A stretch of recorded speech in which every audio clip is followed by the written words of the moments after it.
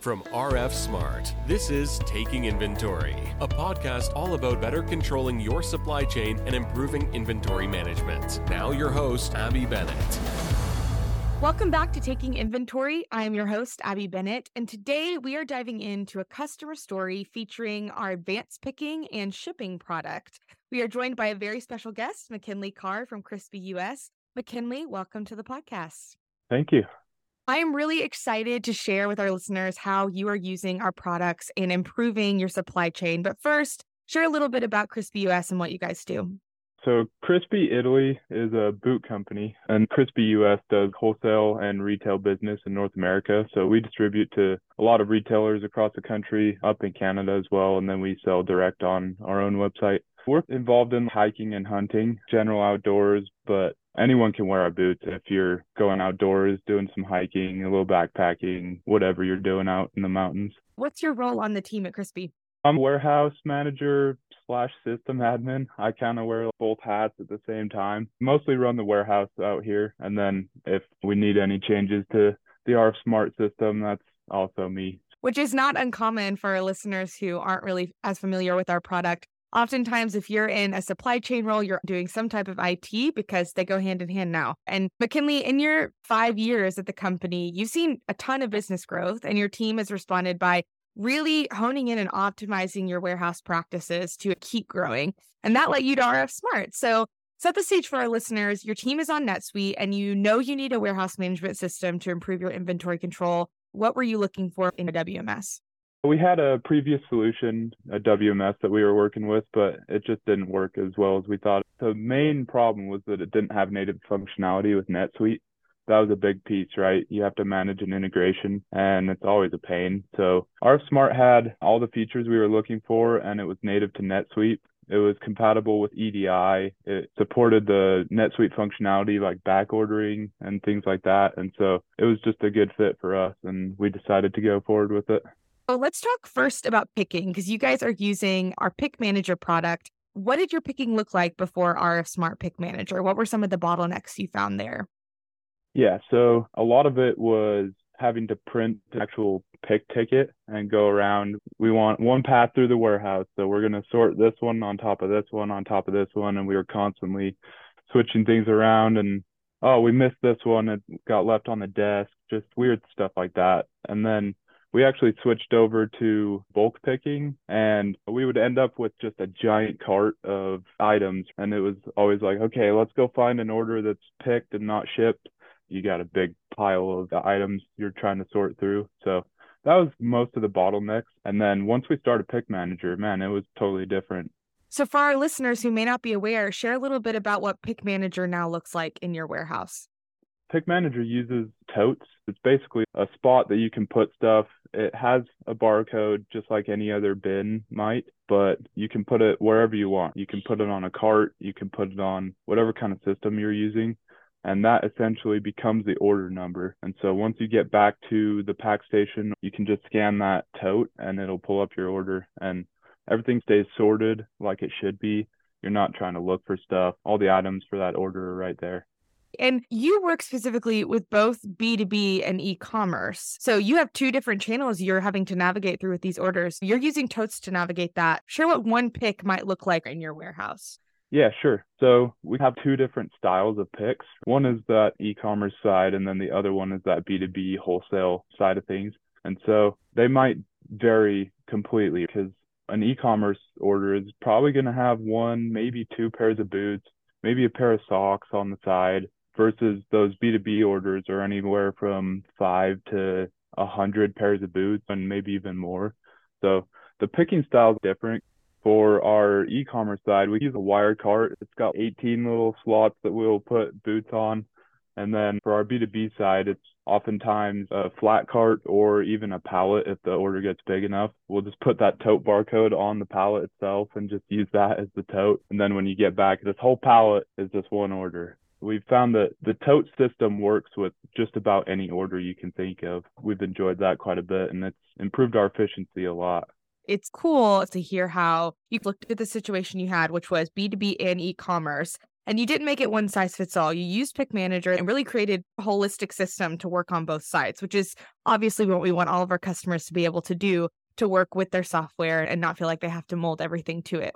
So what are some Right. of those picking improvements that you've seen? Yeah, much greater efficiency. You're not really losing stuff as much. Everything's accounted for because it all goes onto a task, and then you're not done picking that task until all the stuff is picked. And so you're not leaving orders behind. You're not finding orders that are picked later that aren't shipped. It's much better for order management on my side because being the warehouse manager, I'm in charge of making sure all the orders get out the door. So for me, it's peace of mind knowing that my guys know what they're doing. They're not going to forget about an order, that something's not going to go unpicked. That's been really great for me.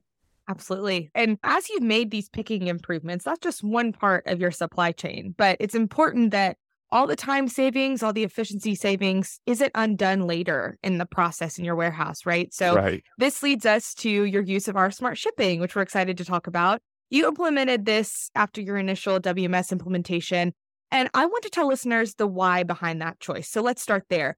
What were your shipping pain points before implementing RF Smart Shipping? So a lot of that had to do with the rules, right? Like this item fulfillment has X shipping address going to Alaska and Hawaii, or we've got to ship it using a certain carrier based off of certain criteria. There was oftentimes a lag between you ship the order and then you're waiting for all the packing lists and the shipping labels to print. And so people are standing around like, all right, when is this going to print? So that was a lot of the pain points, all that customization around shipping, which I think everybody understands if you've been in shipping. How is your shipping team managing that? Were there sticky notes to guide them through the process? Was it just all worker knowledge? How did you make sure that they stayed in the parameters for all these different types of shipments? A lot of it was up to me, honestly. I would get a bunch of Gmail chats from my customer service team and like, hey, make sure this one doesn't go out the door. Or, hey, this one needs to go overnight instead of just normal ground shipping. So it was always a juggling game of I forgot about that, or I wasn't at my laptop for a while. We're going to have to refund their shipping or whatever it is. And so it was much easier once we started using shipping to essentially deal with those special circumstances, as well as all the other rules we wanted to implement. So let's talk about the rules engine. RF Smart Shipping has a feature where basically during implementation and on through as your shipping needs change, you're allowed to create these rules that guide your shippers through this scan, ship process to make it as efficient and easy as possible. Tell us a little bit about how you're using the rules engine. What are some rules you guys have created and what does that look like? So in my opinion, it's the best feature of the shipping app. It's pretty easy to make a rule and understand it from the wording perspective, but also if you have any experience with any IT, it flows a lot like code, which is very helpful for those of us that are code minded, right? It's pretty flexible. There's the inbound mapping, which will pull in fields from NetSuite, and then you can create a rule based off of those fields that you've pulled in. So for us, B2B versus our e-commerce, we'll mark that once the order's coming in from NetSuite. And then we have different rules.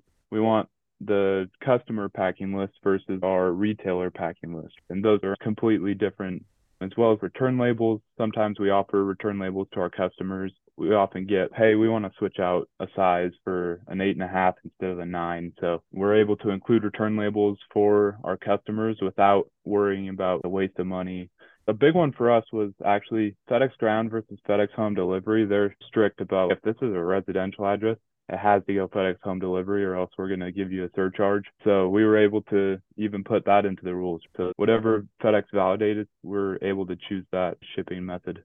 Oh, that is so neat. So I'm hearing pain points that are being addressed, time savings, the ability to know what needs to go where and how, and doing that in the back end. And then also the efficiency of not having to do it manually. You're not going to have as many errors, right?